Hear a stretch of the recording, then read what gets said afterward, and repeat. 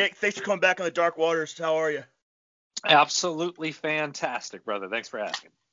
Now, you were on the water all day today, correct? Yeah, I felt like getting my butt kicked, so I created an unrealistic challenge for myself. Is there gonna be video footage of this? Unfortunately, Yeah. Yes. You guys will get to see me catch 3 fish. Oh, nice. Sounds exciting. There's a lot of stuff I want to talk to you about, but I just want to ask you this real quick, since you did just come off the water. What do you travel with when you decide to do these things? Do you have like a set team of camera guys that follow you? On and off. So my father's the primary videographer for the show locally. So when I'm at home, it's my father that travels with me for the most part. And then if I'm doing company related, for example, Savage Gear, Headbanger, P-Line, oftentimes they prefer their own videographer, and then they'll travel with me to those particular shoots. But now I'm actually trying to do like more cut down raw formats where I just strap GoPro to my chest and whoever else I'm fishing with on my research days. So Okay. I want to create more content for people, but I'm always so busy doing spokes gig work and doing product testing and development and stuff that people aren't getting to see a lot of this. So I figured, you know what? Why not freaking strap a GoPro to my chest Right. again and do this old school brass tack sort of ways and give people some raw video footage. And that's something I just started doing recently again. So that's actually what I did today. Oh, cool. Nice. All right, cool, man. Well, I appreciate you coming on. Like, I've been, the season in New York's pretty much over. Just got done with hunting season, so now it's just like I'm in my, my man cave, my workshop, I getting don't know shit ready. I don't know, Josh. Maybe you sound scared, bro. Yeah. I might be a little scared. It's probably frozen. Yeah, it's I mean it's weird because the winter hasn't really set in like it normally does. Like the water's not weird, like it's ice, but don't go playing on that stuff. Oh yeah, slushy So town, huh? yeah, slushy. It snows one day, the next, right now I'm looking at like grass top coming through the snow, so it's just weird. I don't know if it's because that La Nina thing going on out there in the Pacific or what, but You know but what you ought to try, bro? What I always fantasized about doing for really, really thin ice. I want to see somebody take like a punching rig, like you use on the California Delta yeah. or Okeechobee, and punch the ice with their jig, get a largemouth out of that slushy, and pop them through the ice. That's a video I want to see. It has to be possible. Yeah, it has to. I'll look into it for, but I'm sure it's been done. The guys up here in New York are crazy. Like just 2 weeks ago, they were out there with their paddles, just breaking through the ice and getting into open water. And I'm just like, I don't know. Maybe it's just the Florida still in me, telling me that's just not the thing to do. But I mean, I'll definitely try it out. I live close enough to the lake where I don't know. Maybe worth recording for you. That'd be freaking epic. Yeah, I want to try that. I just picture throwing a punch rig 10 foot in the air, smashing through a sheet of ice, shaking it on the bottom, and yanking a bass out and sliding them across some ice. I saw a video not too long ago. Someone, I think it was a topwater lure, but whatever. He was using like a topwater lure. He was dragging it across the ice, and all of a sudden you see just poof, poof, poof coming through the ice trying to get it. That was pretty intense. I don't know what the conditions got to be for that to happen, but that would be something to see in person. I did see Dean Rojas catch a bass on a frog in 46-degree water one time. On a frog? On a frog. That was that 2007 Bassmaster Classic that Boyd Duckett won. You never know, man. When in doubt, I guess just throw a frog. I don't know. Well, Dean Rojas is like the most famous old school frog angler. Yeah. And I guess when you got that much faith in something, man. Yeah. Go for it. But insane, honey. Yeah, but I'm going through my stuff. I'm getting ready for next year, and I'm really trying to figure out what I want to do as far as like my gear. I'm changing my gear up this year. I learned a lot of things, and so I want to change things up.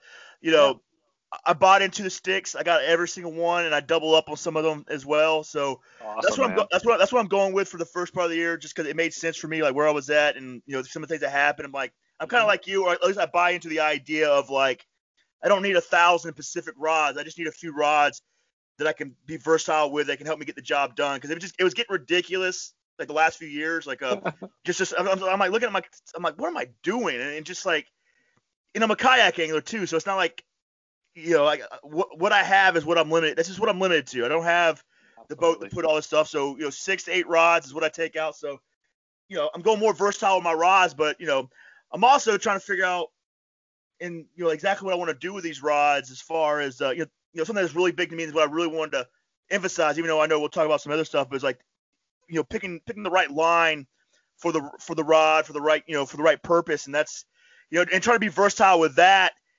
Having 6, 8 rods and having the line and the things that I need to get the job done. It's tricky. I'm downstairs like and I don't know if you know this, but like fishing line's not cheap. And when you change your mind on something, that's a $20 to $80 decision that you just made. Depending on what you already have on and things like that. So I'm just working through some stuff, and I was watching one of your videos, about sticks, and you were going through like the whole. It was actually your video, but you're talking about you're going through your whole setup, but you're using the sticks lineup, and I'm like, okay, that's a good place. That's a good thing that I could use. Not necessarily talk about sticks rods, but talk about like the setups that you have going through. Everything from a finesse and working your way up to the reaction all the way until we get into like the the heavy setups and stuff like that, and trying to figure out some of the tricks. I know there's a lot of people like me out there who are still kind of we're not dedicated to some rod company or a certain type of we're all just trying to figure this thing out. So I figured, well, bring him in. We'll go through his rod setups, kind of like how you did in that video. I'll tell you right like this, Josh. Okay. Now, yeah, Sticks is my company, but I'll tell you this, guys. If you can't afford to buy my rods, you may have stuff laying around at home that may be similar to each one of our Sticks rods lineups, and you can assemble this same sort of thing. If you can't afford it, I get it. I totally get it. I have been there. But go to sticksfishing.com, and what Josh is talking about is the system I developed. It's a set of 6 rods, all very versatile rods to cover all the generalized techniques and lures you need in regards to bass fishing. So it's like you start at the finesse stick. It's a 7'6" medium light. All right. Now, why would you say, oh, that's a long rod? Okay. I needed versatility. In this, I primarily run 6-pound fluorocarbon on this rod, and I can explain why. Yeah, that's what I really wanted to talk about that, because it's something that I'm. Well, I'll break it out. Like, we'll start with the finesse rod that you're talking about. Yeah. Like I come from not the world, but like for years now, I've been using I'm sorry, braid to leader for a while now. And I was using a shorter rod, but I'm using the rod that you have now, so it's a little longer than what I'm used to. But I'm still kind of curious, like why you decided to go to just straight fluoro when the talk on the town is all about braid to leader, fluoro leader, 6-pound leader. Me, like I have like mixed feelings about it. Like I like the feeling I get from braid. Yeah. But I don't like tying on a leader that much anymore. But I do fish in some pretty big, deep, clear lakes, some of the Finger Lakes. So I understand that like you can't just go drop shotting a straight braid down there and expect to be successful. So moving more. You know what, Josh? This is a great thing, because you brought up things being cost effective, and this is actually one of those subjects that cost is involved and user ability, like what's user friendly. So I'll explain the whole braid to fluorocarbon thing right now, and there's a lot of misconception rolling around that. For example, if you fish in a lake that is never has any better visibility than 8 foot deep, you can use braid to fluorocarbon 100% of the year. That is absolutely fine. If budget wise, if money is tight, you need to be fishing braid to fluorocarbon. If you fish in areas where the weather in the wintertime is consistently below 30 degrees, you need to be fishing braid to fluorocarbon. And let me cover each one of these things and why.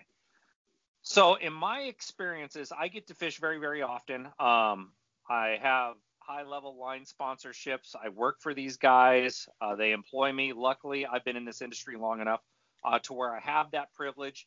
I know 99% of the fishing industry does not have this privilege. So what I really want you to think about is what's cost effective first to you. And the reason why I say this is because you need to take a lot of risk to get a lot of rewards in bass fishing. And if you're concerned about constantly breaking off or ruining line, you're hesitant, therefore you're not snagging, you're not bragging. You're not backlashing, you're not smacking. You have to take some risks. So braid is going to last you multiple years on a spool, okay? Let's say this. I fish 4 to 5 days a week, sometimes more. I can use a spool of braid a whole season. So I want you to think about that. Divide that into how often you fish. Now listen to this. This is a whole season. Then at the end of that season, I will take my leader off and I will loosen the drag all the way or open that spool, and I will take that braid and I will spool it back onto another reel. Therefore, the braid I've been using is going to be at the bottom of that spool, and the braid that was at the bottom of my spool is now going to be at the top of this spool. Therefore, I can get 2 full years out of it. Any person that fishes less than 10 times a month should be able to fish a spool of braid for 4 to 5 years, unless they get some really bad backlash, okay? So now, that being said, what are the difficulties? The difficulties are your leader, your FG knot, your uni to uni knot coming through guides, ticking, or braid giving you tip wraps. So you get a braid knot around the tip of your rod, you cast into the wind. Let me give you some things you can do to combat this.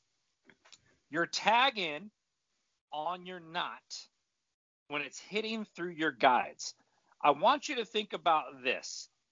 How much line do you cast out? So Josh, like when you make a long cast with a spinning setup, how far do you think you're casting? I don't know. Maybe 100 feet? Yeah, 100, yeah, maybe 60, 78 feet. Yeah, so your line's really slowing down about that point. At let's say you stuck 100 foot of fluorocarbon on top of your braid. All right. Now, this is what's referred to as top shot. This is not a leader. Mm-hmm. Now, the reason why I want you to do this is because your uni knot or your leader knot is never going through the guides. Right. It's not going through the guides. The only time your knot's going to go through those guides is if you get a fish that's strong and he's taking drag on you. Another reason for this, let's say you get breakoffs. Yeah. You only break off a few feet of line. You're not shortening a 10-foot leader, shorter. Now you got to tie on a new leader, and you're essentially working with 100% fluorocarbon again. Mm-hmm. Now let's say you get in a situation where you want to fish really, really deep and you want more sensitivity. I fish straight fluorocarbon down to 90 feet deep drop shot in Northern California, guys. I have the sensitivity, but if you want the sensitivity, run 50 foot of top shot. A filler spool is going to redo your whole spool of line, I don't know, 50 times, even if you use that much length of line. So therefore, your cost is greatly reduced, and you still have that braid on the back to where run a longer leader than normal. If you have like a 6 to 8 foot leader, it's generally just getting in the top of your spool, and you're going to hear that every time you cast. It's hitting your guides. In my opinion, I honestly think it's fracturing a lot of ceramic or glass guides. I really do. I've noticed that in the past where I fish, where I have a leader, it seems like occasionally inserts inside the guides tend to fracture more often. I may be wrong. It's just something I've noticed. But Right. That is crazy cost effective. Crazy cost effective. You can fish a long time by doing that. So when Josh refers to a leader, I'm generally thinking something, 8 foot and Right. less. That's a pain in the ass, excuse my language. No, it's a guard words. You say what you want. It is. Let's say you set the hook and your knot fails. All right. then you break your whole leader off. You got to retie on a whole leader. Generally, by the time you set the hook with 100 foot of top shot, you're fighting them strictly on the fluorocarbon anyways. Right. To where there is no leader to break off. Or you get snagged and you break off 6 feet of it. You still got, 94? Heck, I'm not that good at subtraction, apparently. You still have plenty of line left to retie on another bait and go. Fishing's about efficiency. Right. So cost-effective wise, that is the way to do it. Now, another pain in the butt, and the reason why I said use Top Shot, because that's that real long leader that all you're fishing with is the leader. Pretty much all you're casting with is the leader. You're generally never working with your braid unless a fish yanks drag out on you. Now, you generally don't have to deal with wind knots from braid dealing with that too. So that's what you gain by using Top Shot. So where if you want to fish, if you say, hey, I would like to fish 100% fluorocarbon, fishing 100-foot Top Shot is fishing 100% fluorocarbon with braid backer. Right. So, but it's way more cost effective. Yeah, because fluoro can get expensive. Very. Yeah. Yeah, so that's really what you want to keep in mind. If you want the sensitivity, so where braid knots happen on a rod is generally like wind slack gets in between your line. So what happens is when you cast, you weren't slowing your spool down when it when it made impact with the water, or you set the hook and the fish wasn't there. Set it and your rod tip swung back at the braid, and it ties that knot around the tip. So one thing you never want to do is let that fasten. The moment you notice a wind knot on there, you strictly want to pinch the loops and pull them towards the tip of your rod.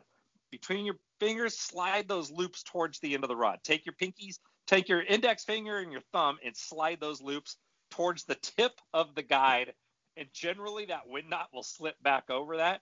Do not start reeling. Whatever you do, if you get a wind knot, you start reeling, that's death. Right. It kills it.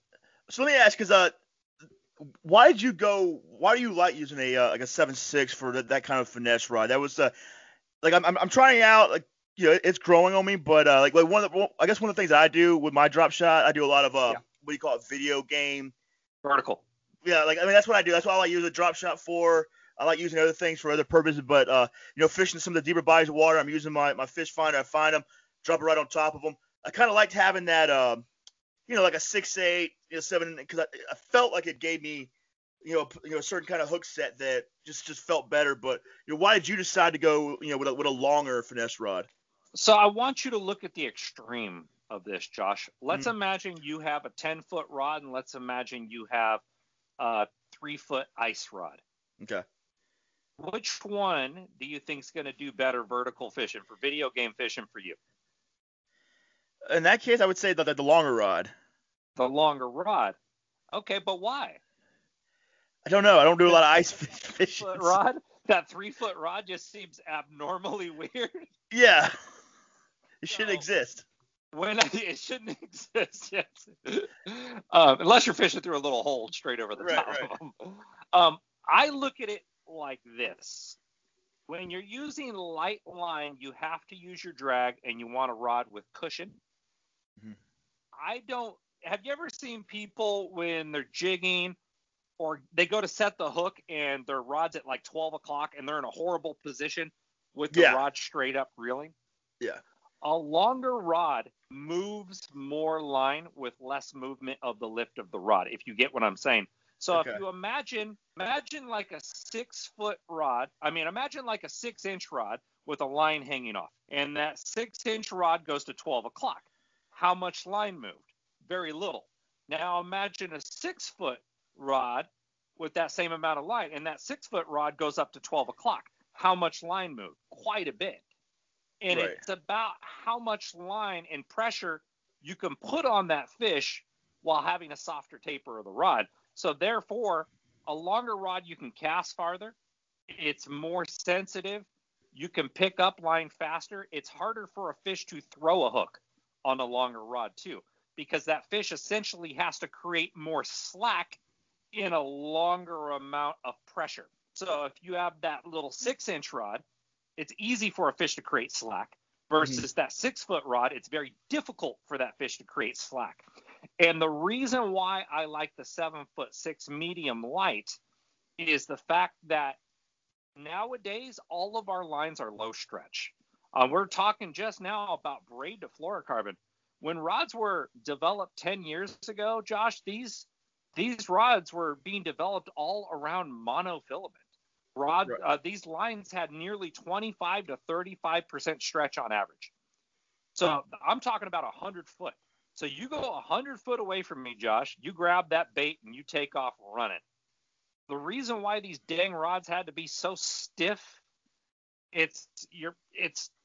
there's too much stretch. Right. So now a longer rod and a rod with more give, more taper, a softer rod is critical because we have high performance lines. What really drives me crazy is when you're looking at a picture on Instagram and someone posts a fish picture and their lure's in their mouth and you could see a tear mark where they set the hook.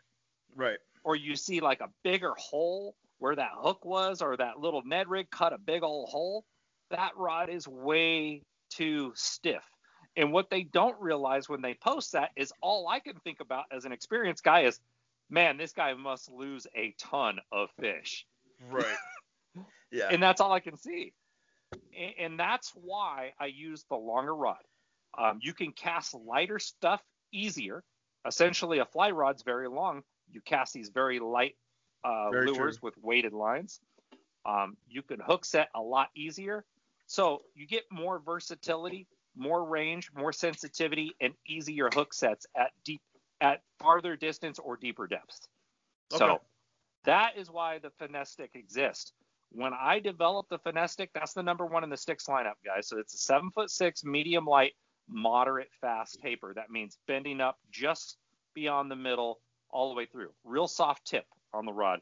I had Ned rigs in mind. I had weightless wacky trick worms in mind, super light, like spy baiting in mind when I was developing this. All little tiny techniques, real small underspins, float and fly. I had all the really light stuff in mind developing this rod, and that's why it's really good at all that stuff. Very rarely can you pick up a setup and take a 6-inch weightless trick worm on a size 2 hook and throw it 90 feet. On the finesse stick, you can.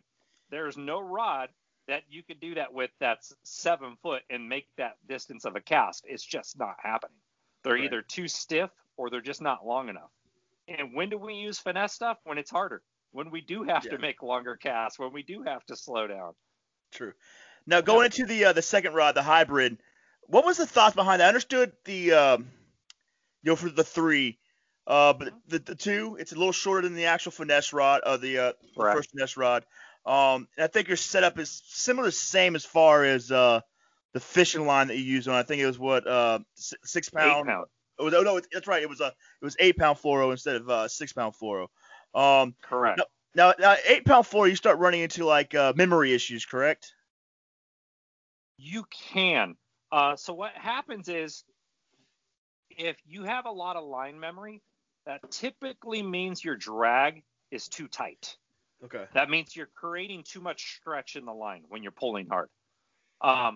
One thing you can do to combat line memory, if you notice your line's been stretched a lot, you could take your lure off, drive the boat, or if you're on the bank, it's a little bit more difficult to do this. But let all of your line out on your reel, all the way to the bottom of the spool. And once you get about 50 foot of line out, even with no lure on the end of your line, you'll be able to stretch it back out and just keep going, and get that back out of there.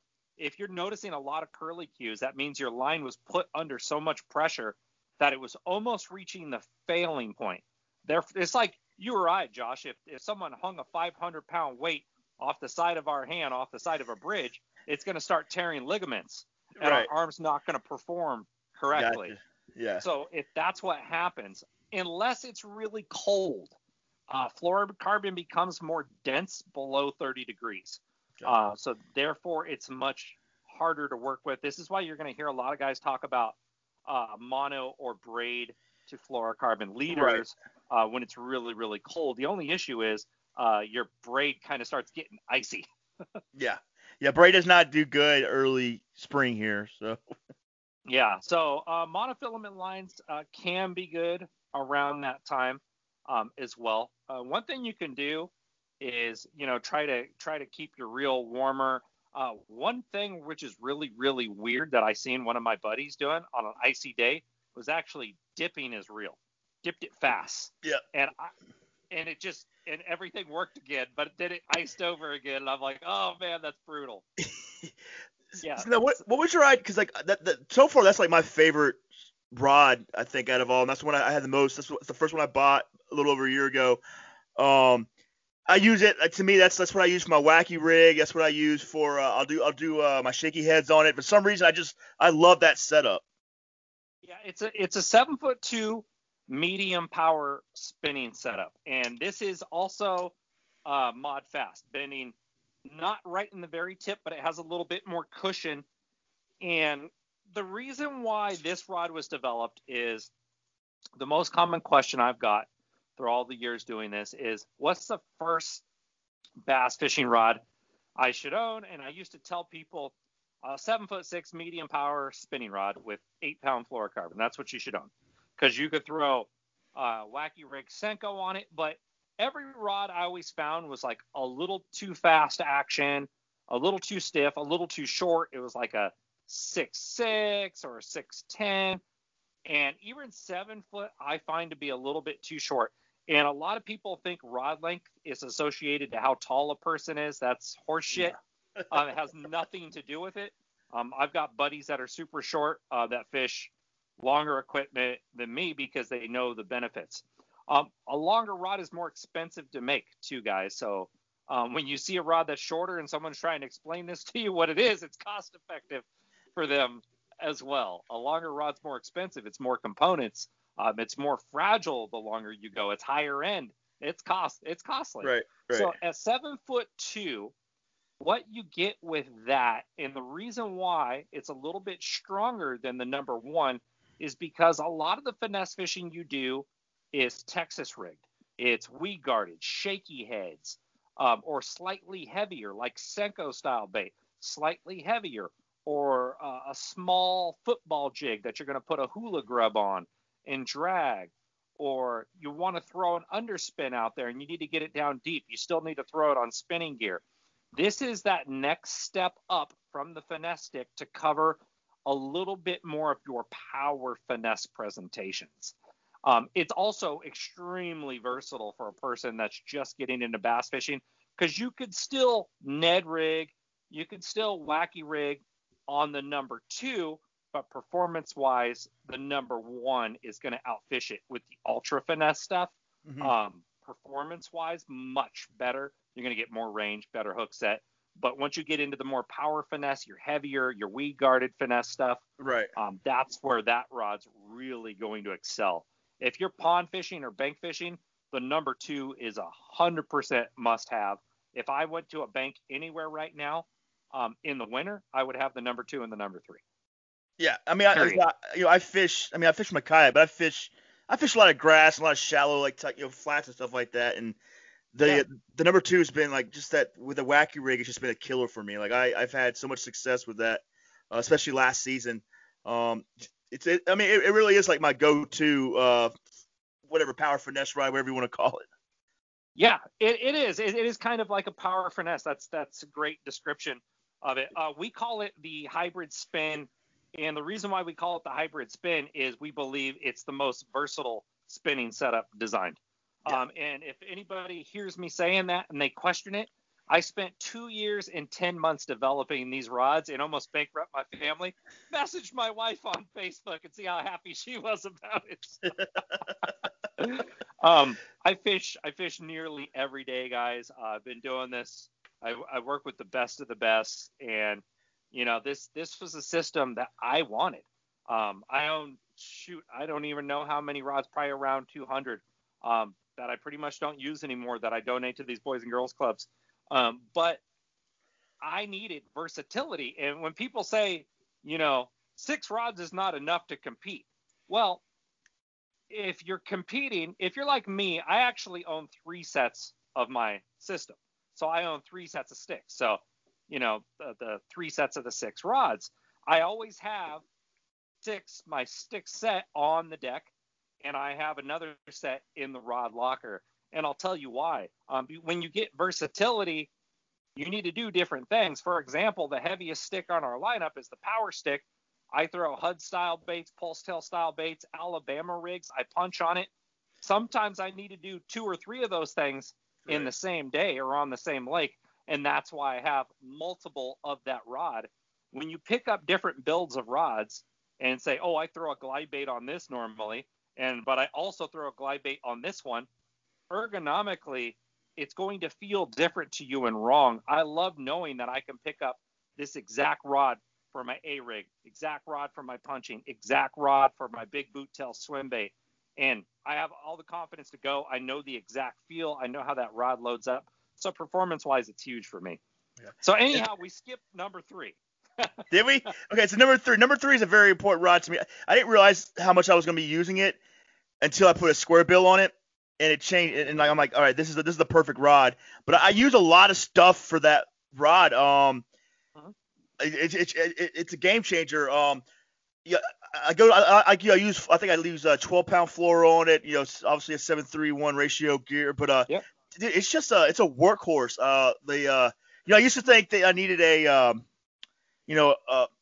ultra sensitive glass tip rod, whatever for my square bill or whatever. But that rod does everything I need to do. Like, and it feels good too. And not only that, but I can put a Cinco on it. I can do like some power fishing Absolutely. with that. And I think it's just one of the better rod, or like I said, the most versatile rod I think in that collection right now.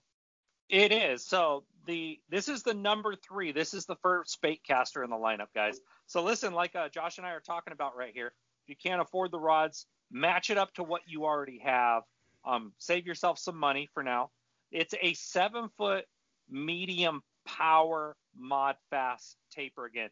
Now, the reason why you're going to hear me talk about mod fast taper, it's the hardest taper to build for rods. And it was very important because a moderate fast taper allows you the ability to pinpoint a cast and at the same time not overly wrench on a fish to where it allows the fish's head to turn. That's the part I like the most about it, because that was a problem I had, because you were saying something earlier about when you see someone posting the picture and you see the mouth of the fish and it's got the big holes, and so I was losing a lot of fish with my last rod. It was more like it was closer to a medium heavy. Yeah, it was medium heavy. But whatever, like whenever I would hook a fish, I would lose a lot of them because and then you would see why, because the ones I did catch, you're like, look at their mouth, like, I gave them like a second mouth or something, like they just holes all over. I'm just like, Jesus. And then, I started using that, and I changed my hook set just a little bit. I quit hook, like really forcing it, like more of just a turn into them. And because of that, I guess the stretch, or I'm sorry, the bend in the rod, like the moderate action. And then also I switched to fluoro, so I guess the fluoro helped beef it up just a little bit, I think. And I started having a better catch ratio, and I wasn't losing fish near as much as I did with my other rod. And I think it had a lot to do with that moderate action that I switched to. Oh, absolutely. And probably what it is when you hear Josh say medium heavy, this is the power of the rod, not how the rod bends. So you can have an extra heavy rod with a moderate taper, which means bending in the middle, or a slow taper means bending beyond the middle. And even though your rod can be super strong and throw heavy stuff, it's less likely to tear holes through that fish. And I think a lot of the rod's actions are too fast, meaning there's not enough bend. There's not enough cushion in the rod. We had all these developments in lines, and not nearly the amount of development in fishing rods took place at that time. And this is why I had the demand for this to happen. So the number 3 is fantastic. You could throw a lot of the same stuff that you throw on the number 2, the spinning setup. But now with a slightly shorter at 7 foot, you can pinpoint targets very accurately, like throw a square bill exactly where you need it. You could still throw it a long ways with that softer taper too. Like a lot of people throw like 1.5 square bills or the RC 1.5. And most people on a normal bait casting setup maybe throw that bait 70, 75 feet. Right now on the reaction stick, on the hybrid number 3, I guarantee you I could throw that 95 to 105 consistently on 12-pound fluorocarbon. And what most people don't realize is the longer you throw a crankbait, the more depth control, the sooner you get down there. Therefore, your efficiency is a lot better to catch them at the exact same time. Yeah, so I don't have too many questions about that rod because I pretty much use the same setup that you were talking about. I think the 12-pound fluoro. I don't know. Like I said, that's one of my favorite rods right now. I'm really looking forward to using that again next year. But the next rod is the one I got a lot of questions about. The reaction rod, the number 4. It's a hard rod. It's been a hard rod for me to like really get into just because it changed the way I fish a lot. And not just that, but just like listening to you and some other people and like the way throwing chatterbaits, throwing medium crankbaits, throwing I like a lot of lipless crankbaits and because the thing is like it's like I love the I throw a lot of stuff that a lot of people would throw on the reaction. I throw it also on the 5th, the surface one because for some reason there's something I just love a medium heavy. But I'm getting better with the reaction because like we go back to like not beating the fish up and having a better hookup ratio is what I'm learning with with the reaction stick that we're about to get into. Cause I think that changed the way I fish because it changed my hook set and it showed me what I was doing wrong and like how you need to be a little easier on these bass sometimes. You can't just be ripping their faces off. I know ripping lips sounds fun, it sounds good, but when you lose fish during a tournament because of the way that rod bends, I think it in whatever it changes. So this is the reaction stick. As much as I was kind of not really against it, but I was kind of hesitant with it. It changed the way I fish, and I think kind of made me a better angler. I think. Now I'll tell you what. What I find, so the reaction stick guys, if you're trying to clone what we got going right here, which is great for you, it's a 7'6", medium heavy, moderate taper. This is a slow taper. Part. Yeah. It's much softer. You could throw like your 3/8 ounce to 3/4 up to an ounce just fine. You could throw it a country mile. I throw like big deep diving crankbaits. I can throw them just ridiculously far on the reaction stick. I throw chatterbaits ridiculously far. I also flip with that. I flip my half ounce and down. I flip with that rod. It's got a real soft taper. It allows me to just bow up on fish that are inside mats. The lighter, sparser vegetation. It's an also great Carolina rig setup. It's fantastic for that. Also, your smaller glide baits, like your 7-inch and under glide baits, the reaction stick is also a phenomenal setup for that because you need to be able to throw them far. And you need to be able to do big sweeping hook sets on glide baits. So that rod right there tends to land into where more of your experienced guys come in. Like deep cranking is not often something a lot of beginner or novice crankbait guys do. More of the square bill, they stay around the bank, and Carolina rigging's more of an offshore thing. Deep cranking's kind of an offshore thing. So this is something you're going to get into, but this is absolutely a must-have setup. And I think the reason why is a lot of guys that are in kayaks don't typically power fish as much as boat anglers do. Right. And it's much more of a power fishing setup.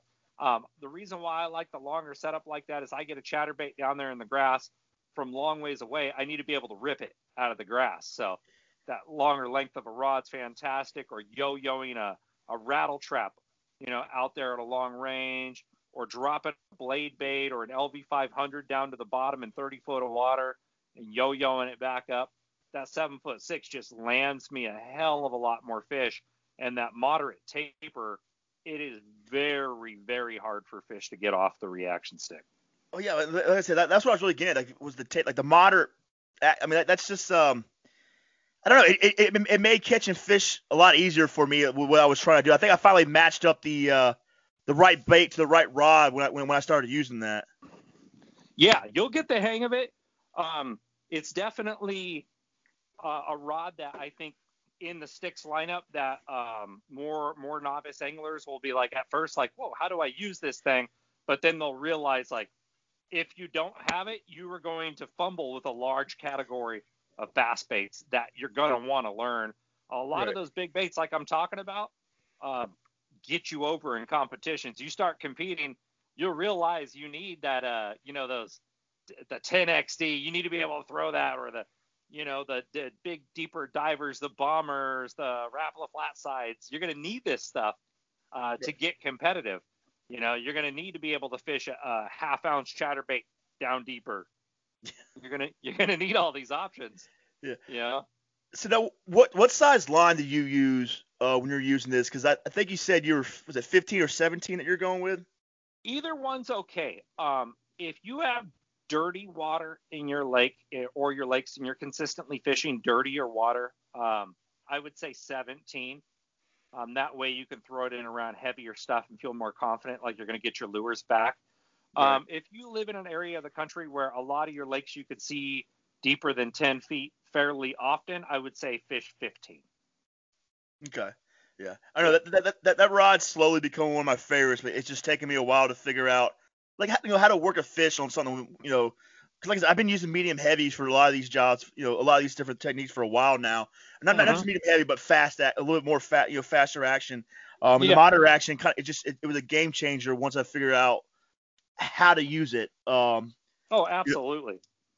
so the next rod's my favorite rod. The surface rod, the number Number 5. 5.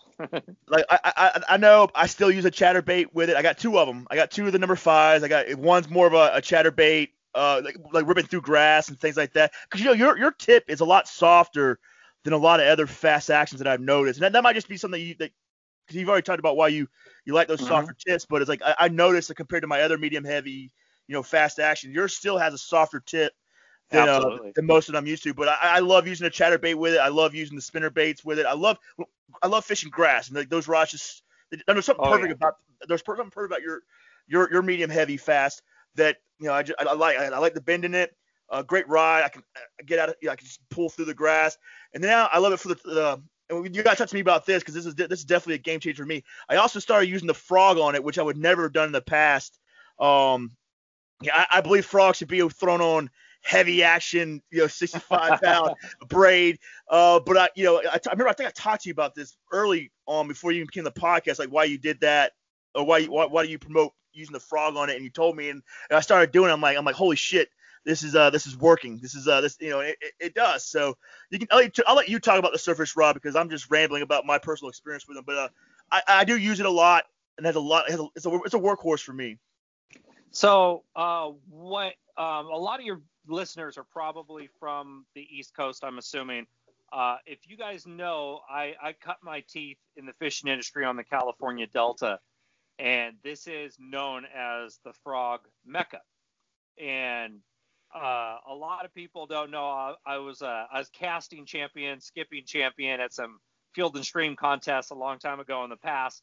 In fact, me and Gerald Swindle are supposed to have a skipping challenge it's soon to come here. I called him out at ICAST a couple of years ago, and I'm going to call him out again because I've released videos of skipping, and I love to skip. I skip jigs, I skip frogs, backhand pitch skips, you name it. And so when you talk about the surface stick, the number 5, it's a 7'4" fast, medium heavy, almost heavy. So this is why it's a great frog rod. Most people think like a medium heavy is not powerful enough or a heavy is too powerful for a frog.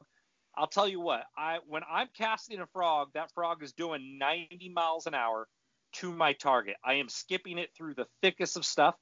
On the surface stick, I've caught, not even exaggerating, multiple thousands of bass over 5 pounds, ripping them through trees. I've boat flipped 3 over 10 pounds on that setup, skipping jigs, throwing frogs. I've got the video footage of this, guys. This is not horse shit.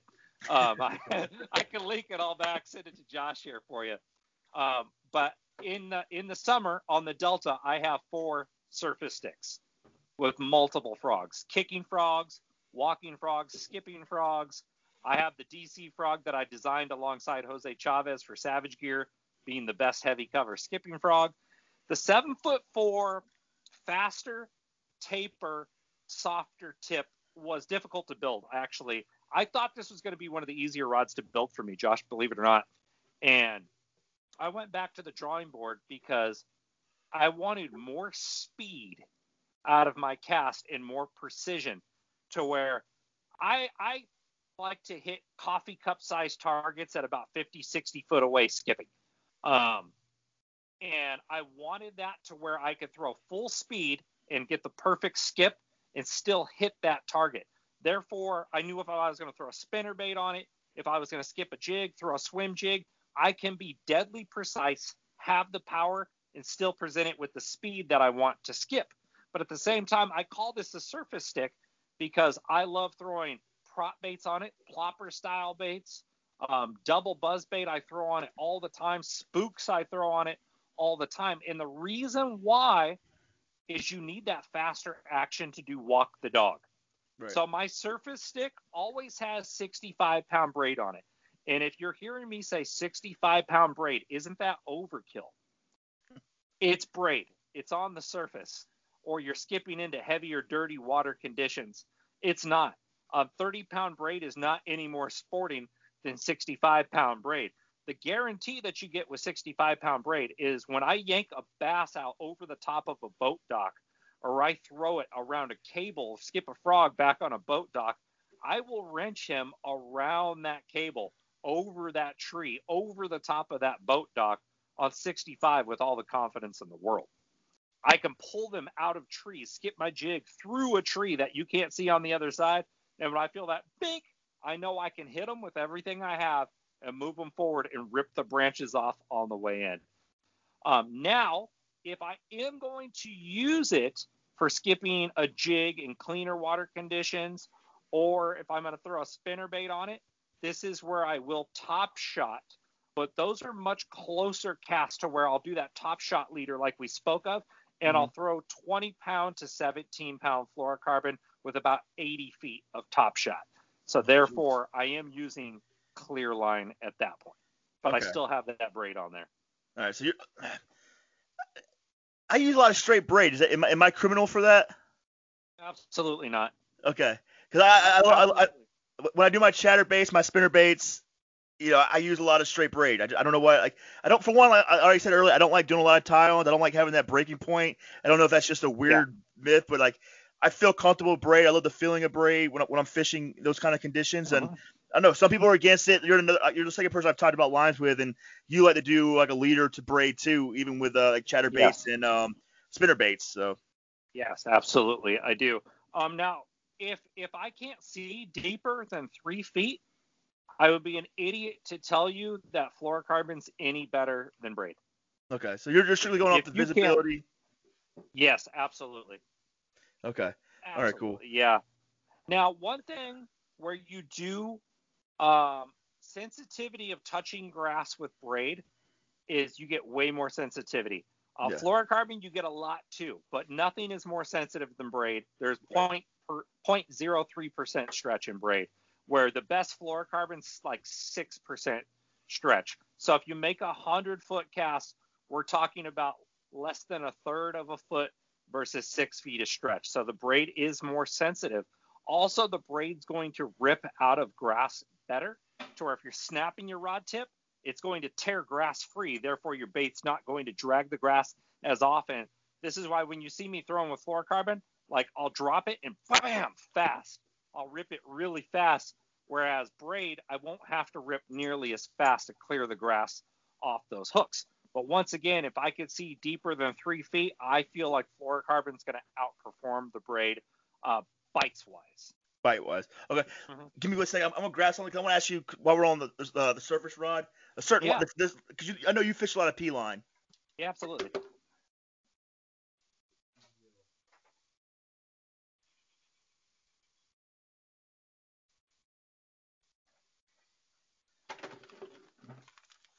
All right, yeah. So I got it from P-line. I've been fishing it. I fished it a lot last year, but the copy polymer. Am I saying it right? Copolymer. Copolymer line. What do you think about that? I've been using it for, cause when I read about it, it has it's like an in-between mono and braid. Like it has like the stretch of one, but it floats like the other. So Hmm. it seemed like it was pretty good for a lot of your top water So lures. yeah, I'll explain to your viewers what copolymer is. So a long time ago, we had 100% nylon-based lines. Okay, that's what monofilament is. Monofilament is an extraction of nylon. Therefore, nylon has a lot of microscopic holes in it. This is why when you're using mono, it seems like your line's picking up a lot of water, whereas 100% fluorocarbon is smooth like glass and does not pick up water, versus like braid picks up a ton of water. So this is all with holes in your line. Now, what copolymer is, pretty much every single line we fish nowadays, even a line that says monofilament, is copolymer. Copolymer is nylon extracted line with fluorocarbon crystals embedded into the nylon. Okay, so it takes some of the properties of fluorocarbon and it mixes it into the nylon. So therefore, you can make that mono sink. You can make that mono more durable like fluorocarbon, but it is much more cost effective for these companies to make that. For example, P-Line has CXX, which is a copolymer, super high abrasion copolymer. Now, you would hear people refer to it as monofilament copolymer. It's essentially the same thing nowadays. I don't think anybody's making a straight up 100% mono because it's way too stretchy. Yeah, no, people will be like, what is wrong with this line? So the cheapest line you can possibly get is going to be the one that's closer to 100% nylon, which is Right. real mono. So what happens is the CXX has all the super strong abrasion resistant, but the thing is it floats. So a lot of the big swim bait guys use the clear P-Line CXX. Like, for example, the 12-pound CXX breaks at like 13.5 pounds. So this stuff is just crazy durable. It handles rocks really well. It's affordable, but the line memory tends to be a little bit stiffer. To where if you were going to use 15, I would say use 12. But it lasts a long time on a spool too. So if you're a beginner, you may want to try CXX, but don't try it in as heavy a line as I'm recommending. Go down a line weight. It's a Okay. great affordable line to learn with. But what happens is when someone says copolymer, there's so many different versions of it. They can make it float. They can make it sink. Right. They can make it more stretchy. They can make fluorocarbon has non-reflective properties to it. They can make a line that's virtually more invisible like fluorocarbon and coat all of the nylon with it, like the what's it called? Fluoroclear. P-Line Fluoroclear is a very slick feel. Sinks well, is great for like stream fishing for little trout, and that's because it's coated to be more invisible and a thinner line diameter. So when someone says copolymer, there's a million different options. So Yeah. this is where you want to be careful and read the box. Okay. Gotcha. Yeah, I was just Mm-hmm. curious. Well, P-Line's like that. P-Line, like when you try, like I love P-Line, but when you go look at their website and you're trying to figure out what you want, you know, and I'm trying to make these big orders, I'm just like, well, what does this mean? There's like 6 different fluoro things that they got going on. They got, so it's, I don't know. I've been using the copolymer for like a while now. And I liked it. I didn't have any problems with it, but I was just curious because right now the only purpose I found with it was the top water, just because of the ability to float. And Mm-hmm. so when I was doing like my buzz baits, not my buzz baits, like whatever, like just top water lures in general, Sure. like they just seem to have a better, you know, obviously besides braid, it seemed to work really good. So I was just Yeah, curious. the only other line I use for top water except for braid, when you see me throwing top water, 95% of the time it is 65-pound braid, even Okay. if it's a small bait. The only time, if it's gin clear, post spawn, the water's clear, I will throw 10-pound CXX, which is copolymer in clear, to like my poppers or small spooks. This is when bluegill start bedding and bass start really, really focusing on small topwater baits like Okay. poppers, and they will literally stop and look at it for 5 seconds before they eat it. That's the only time I'll use those lines for topwater. Now I get it, braid's expensive. If you guys got a whole bunch of topwater baits, aside from a frog, you can pretty much throw any topwater bait you want on the CXX, which is the copolymer. So go for it. Okay. Absolutely fine. Cool, Yeah. man. Appreciate it. It's All not right, not going to hurt you unless you're dragging them over a sharp dock or something. right. So the last one, the heaviest rod you guys got, the Power stick. power stick. Yes. All right. I mean, it's simple to me. I 65 braid, maybe I'll go up to 80 depending. I use it for punching.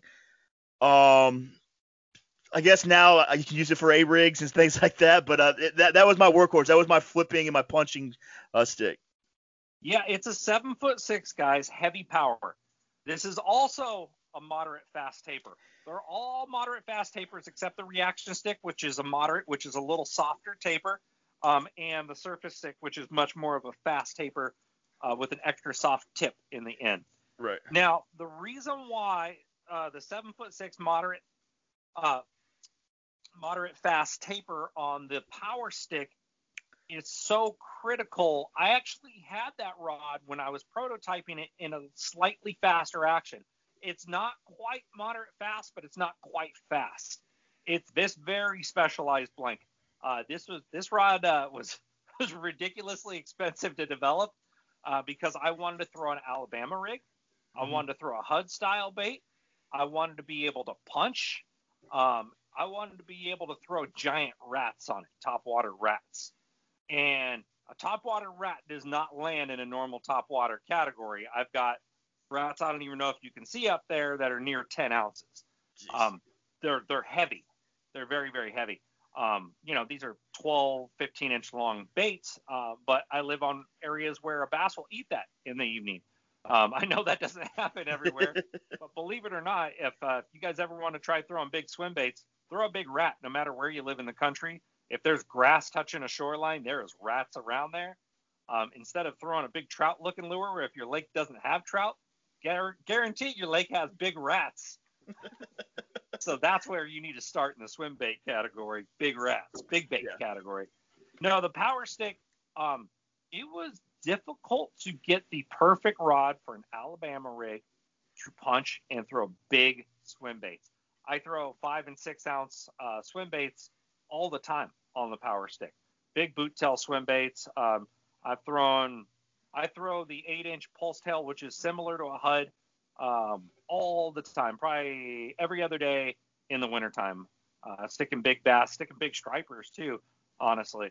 And then the A-rig, you need to be able to throw. And with the A-rig, the reason why you can't have a fast action rod is it's almost like a buzz bait. And if you try casting a buzz bait into the wind, if you instantly jolt your rod tip, it goes and you get a vicious backlash. Yeah. You have to have some cushion to develop speed throughout your cast. And it's like if you look at a catapult, the pressure, the speed, the momentum it develops to throw is different than a baseball impacting the bat impacting a baseball. You get what I'm saying there? Right. And the faster you go, you're doing that. It's like you're snapping. It's more of like a bat impacting a ball, the faster the taper. Whereas the more moderate the taper is, that more catapult style, developing momentum to throw it farther without impacting the rod. Therefore, you can start to get the props moving. You can start to throw an abnormally large bait into the wind. Like throwing a glide bait into the wind on a fast action rod is very difficult. You'll notice like it starts doing helicopters and you're like, what the hell? But if you have a moderate or more moderate fast style rod like the power stick, as you're going to cast, that bait's already finding the momentum, finding the way it's going to fly into the wind, and you'll have less of that helicoptering with big glide baits. And a lot of people just aren't aware of this because they just don't fish every freaking day, and I get it. I absolutely get it. The power stick is another one that in the wintertime I'll generally have 2 on the deck. In the summertime I'll have 2 on the deck. I'll have one for punching and one for throwing a big weight bait or a big glide bait or a big jackal Mikey or a rat hooked onto it. And you can see there's times where you may need 2 or 3 of those, or you're going punching all day. You can't have a big weight bait tied on and a punch rig. It doesn't work like that. Yeah. Unless you have the 2 rods. So yes, I get it when people say 6 rods doesn't do everything, but it can. You just got to cut it off and tie on another bait. Well, that's what I'm saying, Not but everything at the same time. But like being a kayak angler, like I said, I mean, being crazy, I might be able to get 12 rods on my kayak, maybe. Yeah, that's Um, crazy. but that's not what space effectively or efficiently. I mean, so 6 to 8 rods. That's it. And so you gotta, I'm learning. You gotta have rods that can do multiple purposes. And like the thing is, well, I think I can't remember who told me that. I think one of the things I'm changing up, because I'm going out with less rods, is that now I'm probably gonna invest in more reels this year Hmm. than I have before. Because now I'm thinking, okay, well, to make this rod work the way I want it to work, maybe I might need to change the line on it. So Yeah. you know, put a different reel with different line on it and things like that. But I think it's just the way I'm gonna have to do it this year because I mean I need more. I need to make more happen with less, if that makes any sense. Yeah, and it absolutely makes a ton of sense. And I'll tell you there's a couple spare reels that I do carry, Josh. So I do have, and I'll actually show you this. Your viewers probably can't see it. Oh, it's actually in my house. I have a number 3 with a blue reel. Okay. If you ever see me landing a fish with that blue reel, that blue bait caster, that's the one with the 10-pound CXX. Okay. And the reason why is that reel's dedicated to small top waters and clear water where the bass are analyzing the bait. Yeah. And that's why I have that reel. And that one stays under the deck. I don't leave that on my number 3 unless that situation comes up. I'll cut off my bait, reel my line into my reel, or wrap it around my handle, and I'll switch that reel out. And I'll switch it with the other reel. I'll take my 12-pound fluorocarbon, put it away for that 12-pound floating CXX, Right. just for that situation. Another situation I'll sometimes do, but is pretty rare. On the number 5, I will carry a spool of 17-pound fluorocarbon if I don't feel like tying on a leader. If I'm like skipping jigs all day long, then I'll throw a straight fluorocarbon and I'll put that reel on. And then there's only one other variation for my power stick reel. So I have 3 extra reels spooled up. Now, on my power stick, if I'm traveling, this is the only time I do this, okay? I will have 80-pound braid for punching, and then I'll have another reel with 20-pound fluorocarbon for my big swim baits, my Alabama rig. My punch rig, 80-pound braid, also works great for big topwaters, giant topwaters, lunker punkers, big rats. That's what's also great on the power stick. So either one of those has me covered on that exact same rod, to where I don't need to bring 2 of those rods. I could just bring 2 reels.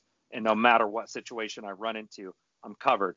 So this way right here, with 3 extra reels, you can take a set of 6 in any single scenario you run into. You're 100% Right. covered. Yeah. Yeah. Yeah. All right. Well, that's the rods. So that's what I really want to talk about. And so let me ask you this, because not everyone has the time on the water that you have. Who's sit there and who's had time to like whatever you do scientifically analyze and and figure this shit out the way you have. What would you say to like just someone year 2, someone in that beginning a medium area space of, because like the hardest part for me is like right now is matching things up, like using the right line for the right reel for the right rod, for to get the job done. What are some of the things that you would say, with the rods that you have and things like that, like the setups, like like a simple setup, the rod, the line, and and the lure. So when people, because like I said, it's confusing when you're new to the sport because everyone's telling you everyone's saying braid to this Yeah. and this to that. It's like Jesus Christ. Next thing you know, you're thousands of dollars in debt. Your wife's leaving you because you thought you had a fishing career, and it's just bullshit. So what would you say? Like give some simple setups, man. So what I want you guys to start off with is you don't need to be a master tomorrow. And let me tell you this, it does not matter. I want you to really think about bass fishing this way. We are all doing this for fun. Don't think because I post some 12-pound bass that I'm somehow the world's greatest fisherman and this is a popularity contest and you need to go post big bass too. I'm doing this for fun. If I never catch another 10-plus pound bass in my career of fishing, I don't care. I'll catch 3, 5, 6s. I don't know, whatever. I'm having fun, okay? This ultimately has to be about fun for you. what happens is a lot of guys start taking it too serious, and I call them killjoys. Okay, they are killing the joy, or they're being too competitive, or they're going around hating on other people's fish pictures. And someone's like, "Here's a nice 4-pounder I got," and they're like, "That's a 2-pounder." Who cares? Shut your ass up. Shut your ass up, because now you're being a hater and you're being a killjoy, and you are ruining it for yourself and everyone else. Ultimately, we are on the same page. We're all outdoorsmen that love fishing. Pick one lure at a time. All right. When I say one lure at a time, you have to look up what's kind of good for that time of year. For example, wherever you live in the country right now, it's pretty much going to be cold unless you live in the southern part of the United States. Ice fishing in the northern, central United States, you could do some cold water fishing like me. Blade baits work great. Spinner baits can work great down to 50 degrees. This is where you're going to need to know your water temperature. I'm not talking about outside temperature. So if you're just getting into bass fishing right now, learn either the drop shot, learn the Ned rig. If you want to learn a moving bait, maybe if you're on the bank, I'm going to say a spinner bait or a blade bait. And what a blade bait is, it's essentially a lipless crankbait. It's made out of pure metal. Okay, guys, a head and sonar or a silver buddy. It looks like a lipless crankbait with just no mass to it. It's just a thin piece of metal. When it's cold, the bass generally don't want to target very hard moving baits. So a Ned rig, a small plastic, learn it and commit to it and fish it. Jerk baits work really well. So kind of ask around for what's fishing in your area. If you have cleaner water, cold water, below 50, jerk bait's going to work well. Blade bait's going to work well. Ned rig's going to work well. Pick one of these things I say and pick like a Ned rig or a drop shot. Take that on one of your spinning setups, and then take like a blade bait and a jerk bait on a bait casting setup, and go spend your next few trips with those. Don't overcomplicate it. Bring a couple of each, and just tell yourself, if I catch them today, that's great. If I don't, I'm going to learn something, and enjoy it. You're fishing for one bite. You're fishing for clues, and you're going to start learning how to establish a pattern. And pay attention to what you're doing. Have fun. If you start saying, "Oh, the bite sucks out here," and you get in your head like that, that is not a good mentality. Right. If the bite sucks that day, guess what? It sucks for everybody that day. and there's guys like me who eat, sleep, and breathe this stuff, and I may have caught 2 fish that day where you didn't get bit. But if I'm holding 2 big ones, you immediately assume, "Oh man, Nick killed it." No, it's just I had so much information I learned from crappy days like you just experienced, because that was me at one time too, that it looks like I killed it, but no, I figured out how to trick 2 big dummies into biting, and I look like the hero. Right. All right? So ultimately, don't take this too serious. Enjoy the information. Learn as you go. Bass fishing is very complicated, but it's also extremely fun when you're learning. Right. I love taking new friends out or people that have been bass fishing for a couple of years, and I go, "Hey, you ever know about this technique?" And they're like, "What is that?" And I take them out and they whack 30 to 50 fish, and they're like, "Oh my God, this is freaking epic." I love that. I remember those days. I remember those times to where I naturally start developing unrealistic expectations for myself. I need to catch a 30-pound bag.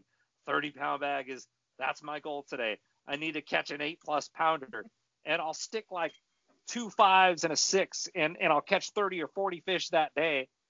And I'm coming back like, it's pretty good. It's pretty good. And then I'll run into multiple boats at the ramp that say, "Oh yeah, we caught a 3-pounder. Oh, he caught a 4, right?" And they're stoked and they're thrilled. And I'm like, what the hell is wrong with me? Right.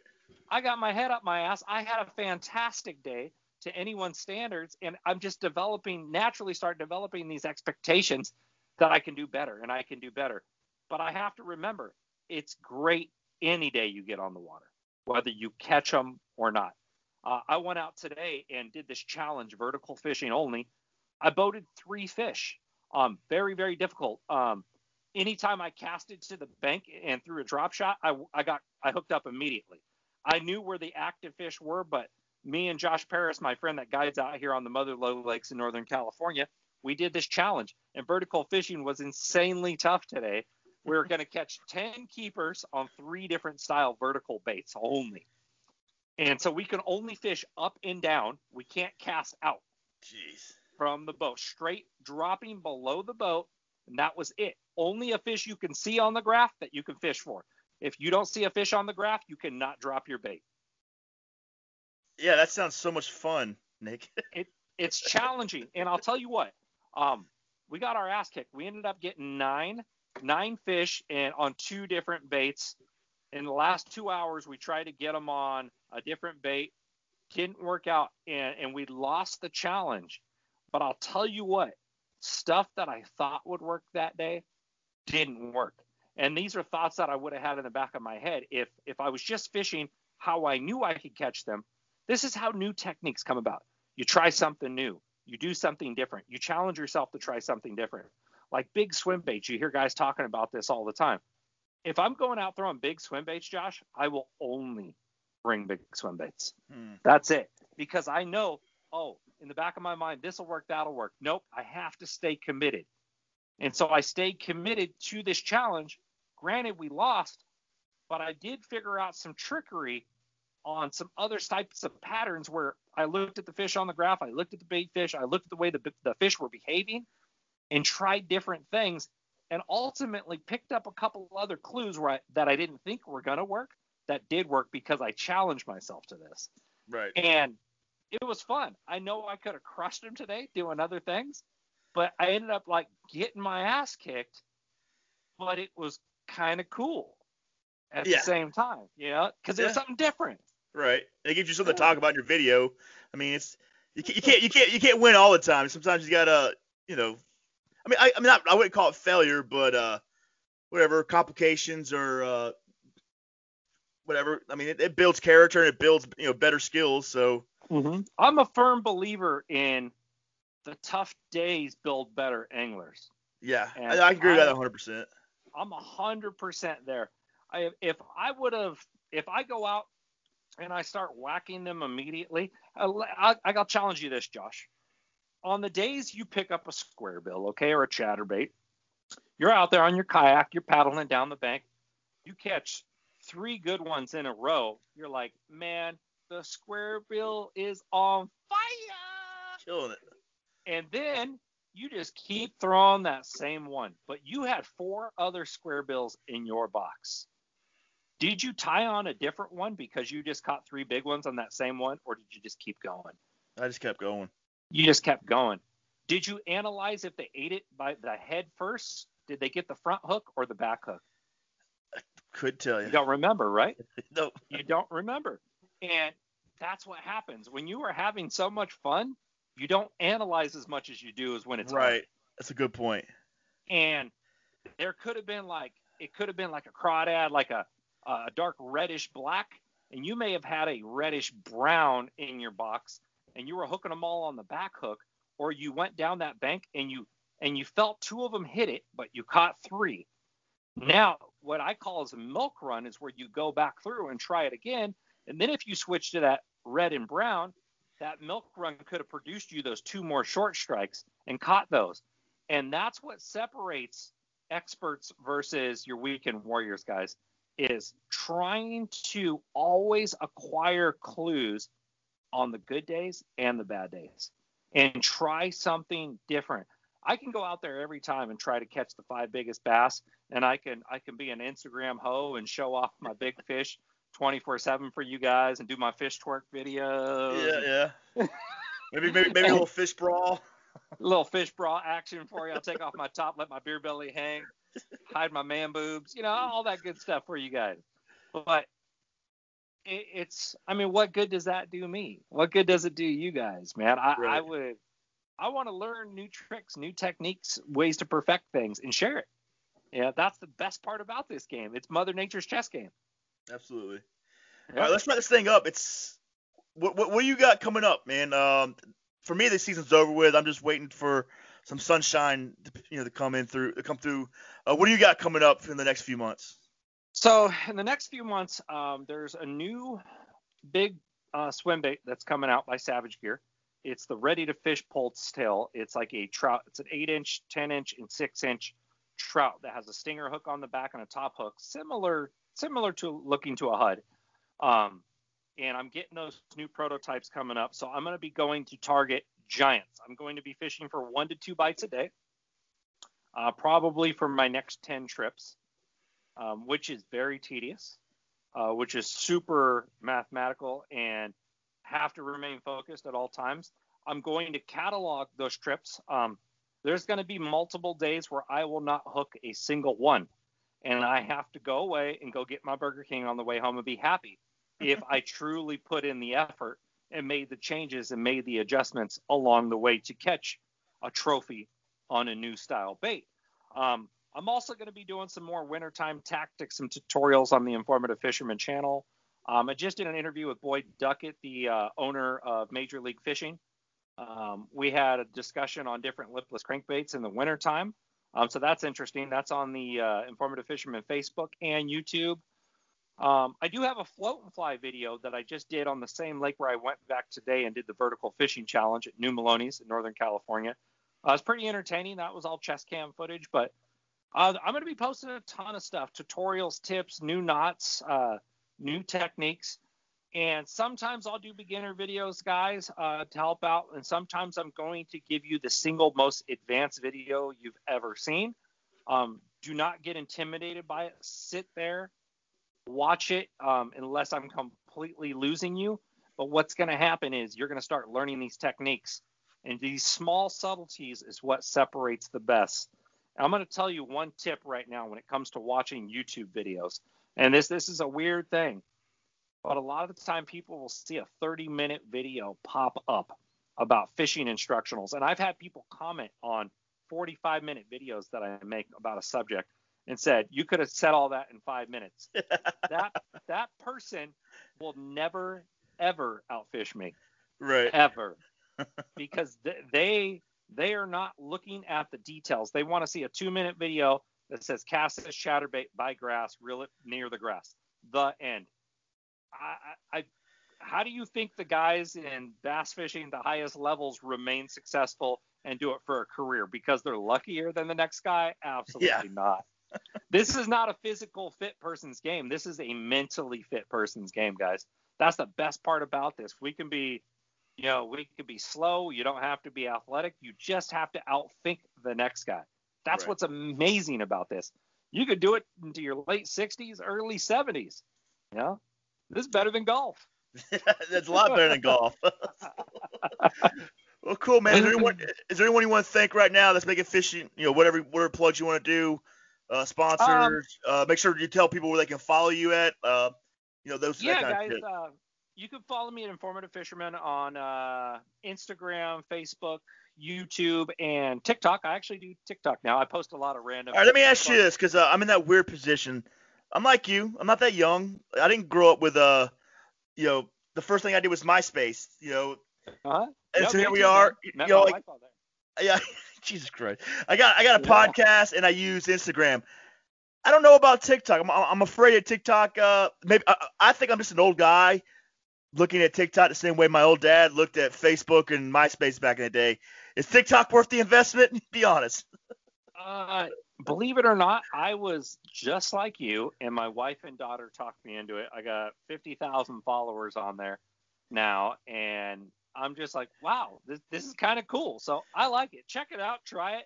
If it's not for you, then leave it. But right. Give anything a try, man. Well, I'm not dancing for no. I'm just kidding. I'll dance. I'll dance. Could, Josh. I know. Maybe if you dance, I'll follow. Okay. All right. I'm sorry. Go ahead. Finish telling people they can follow you and think who you want to thank. Yeah, follow me, Informative Fisherman, on all those channel guys. Thank you, Josh, for having me on, man. I don't know how many followers you have, but I can tell you're a good dude. You're invested in the sport. You're helping others, and I want everybody to hear this right now. And this is what's really important. I can plug my sponsors and advertisers all day. You guys will know who they are if you follow me. But what I want to really thank is people that are literally sitting down right now listening to this podcast. You guys are trying to further our sport. fishing in the outdoor industry are being hurt by a lot of these people that are not taking their kids out to experience this. We need to share the wealth. We need to share the joy of this game. And you're going to often hear me preaching this. And if you're listening to this right now, you sat through a long conversation. Josh is over here making the effort to help you guys out. He's trying to learn at the same time. That's what I want for everybody. Whether you go out and buy products I endorse, that's entirely up to you. I'm not going to jam anything down anybody's throat. Just like I said with sticksfishing.com, my rod company. If you can afford to buy them, they're superior rods for the price. I put my name on that. I got 6 months, buy them and try them. But if you can't afford that, look at the rods you own right now and do like I said, match it up. I just want to see everybody out having a good time. And anytime you guys get the option to bring somebody else into the sport or take a young person out, I know sometimes you'll have your hands full by taking young people out, but make the effort to do it at least a couple times a year. We need that. We really need that in the sport. We need to get more young people out and more people appreciate Mother Nature. Well, cool, Nick. I appreciate you coming on. I'm gonna have you back on because every time, like, dude, all I do is look this shit up and I'll see a video. I'm like, well, I need to know that a little bit better, like. So there's always some cool shit to talk about. But I appreciate you coming on. Have a good Christmas. Have a good holidays. And yeah, you too, I'll bro. talk to you Merry Christmas. in 2021. All right. Absolutely. Merry Christmas, everybody. All right, bro. Talk to you later. Later.